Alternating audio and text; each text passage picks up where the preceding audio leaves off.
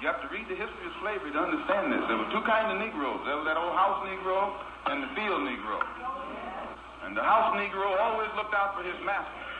When the field Negroes got too much out of line, he held them back in check. He put them back on the plantation. The house Negro could afford to do that because he lived better than the field Negro. He ate better, he dressed better. What is blackness? How did it emerge? And how do we see blackness today? White Americans defined blackness through defining whiteness, the legal personhood of blacks before the Civil War, and the separation of socioeconomic status of African Americans during the antebellum period, which has led to interracial discrimination in the 21st century.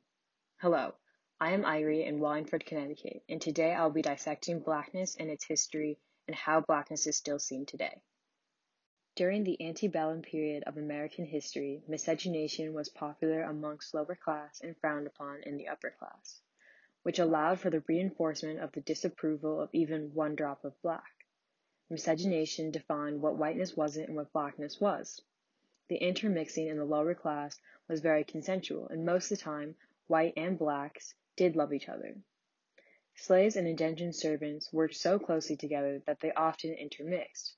About 60,000 people were mixed by the time the 13 colonies became the U.S.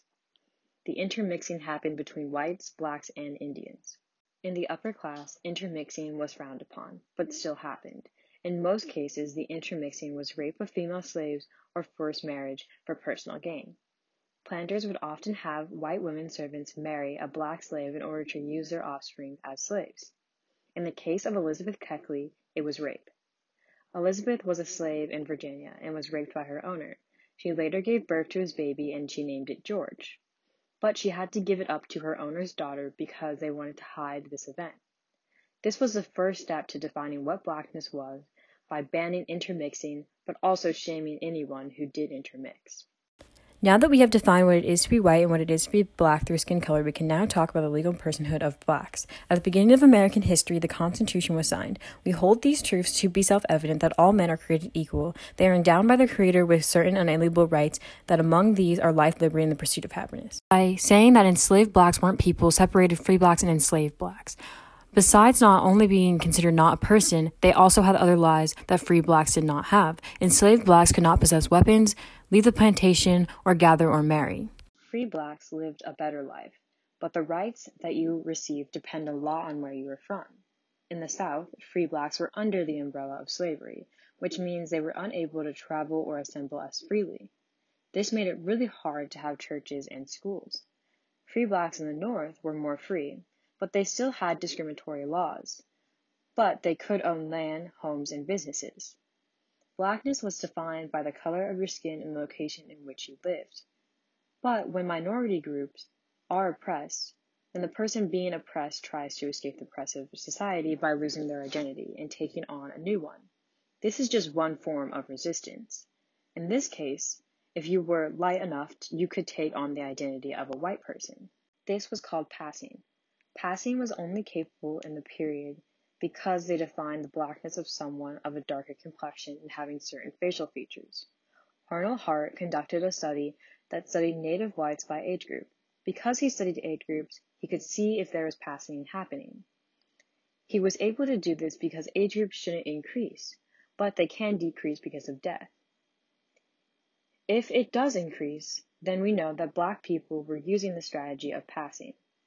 In the study, we found that it did increase in the people between the ages of 10 and 14, meaning that black people have started to pass in and around the age of 10 and 14. So, not only was blackness defined by the rights that free blacks got, but also the location. But this can be dissected even more. Along with slavery came socioeconomic status among African Americans. Even in the separation between enslaved blacks and free blacks, there were still subgroups. As Malcolm X stated, there was a big difference in who worked in the house and who worked in the field. House slaves were usually lighter-skinned because white people thought light-skinned blacks were more aesthetically pleasing and were more civilized. According to the whiteness thesis, the preference for lighter-skinned blacks raised their status relative to dark-skinned blacks. There were also field slaves who were darker and were not favored. They often worked growing and harvesting crops. most of the time cotton. Field slaves received more abuse than house slaves. Then amongst the free slaves there are three different groups: rich blacks that owned slaves, rich blacks that sold slaves, and rich blacks that helped slaves escape. William Ellison was born a slave in 1790. His mother was a slave and his father was the owner, but William was allowed to work as a cotton gin maker and could keep some of his wages. He eventually brought his freedom and moved to South Carolina. He hired African Americans in his shop, but eventually started to realize he wasn't making as much as slave owners were making. Because he wanted to move up the social ladder, he started to purchase slaves.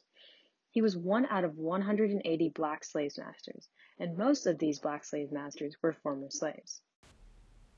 There were also blacks that sold slaves, like the Lafayette brothers. They were in the business of smuggling slaves and worked closely with the elite. They were considered the most ruthless of all Ghost Coast slave smugglers. Finally, they were rich blacks that helped slaves escape. Jay Thornton, for example, he was born a rich, free black man, and he was educated from a young age. Over time, he became an activist for women and black rights. He was even petitioned to Congress for the emancipation of slaves. Blackness was defined by defining whiteness, the legal personhood of blacks before the Civil War, and the separation of socioeconomic status amongst African Americans. Because of these things, blacks started to believe in the definition of blackness, and this caused interracial discrimination, which took two forms: colorism and borderism. Colorism is a form of interracial discrimination among blacks that largely influence black identity. This can normally take form in which lighter-skinned blacks are considered not black enough by darker-skinned blacks. The other form is borderism, and that is associated with those who cross a color line by choosing not to align themselves with perceived black behavior or racial identity. This could be choosing activities that aren't common amongst the black community, like playing golf or tennis or speaking in a way that doesn't sound black. Even Barack and Michelle Obama talked about how black students get ridiculed for trying to obtain an education by other black people. Along with this constant shame of African Americans trying to obtain an education, there are many derogatory terms such as house Negro, Oreo, and acting white.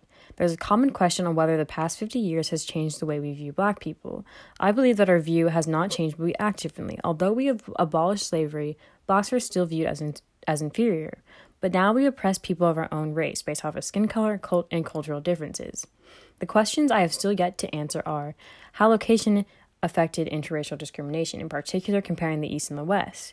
How does religion play a factor in interracial discrimination? And finally, how does gender role play a role in interracial discrimination? These are questions I will leave you to think about. Thank you for following me through the journey of dissecting what blackness is, how it emerged, and how it is seen today.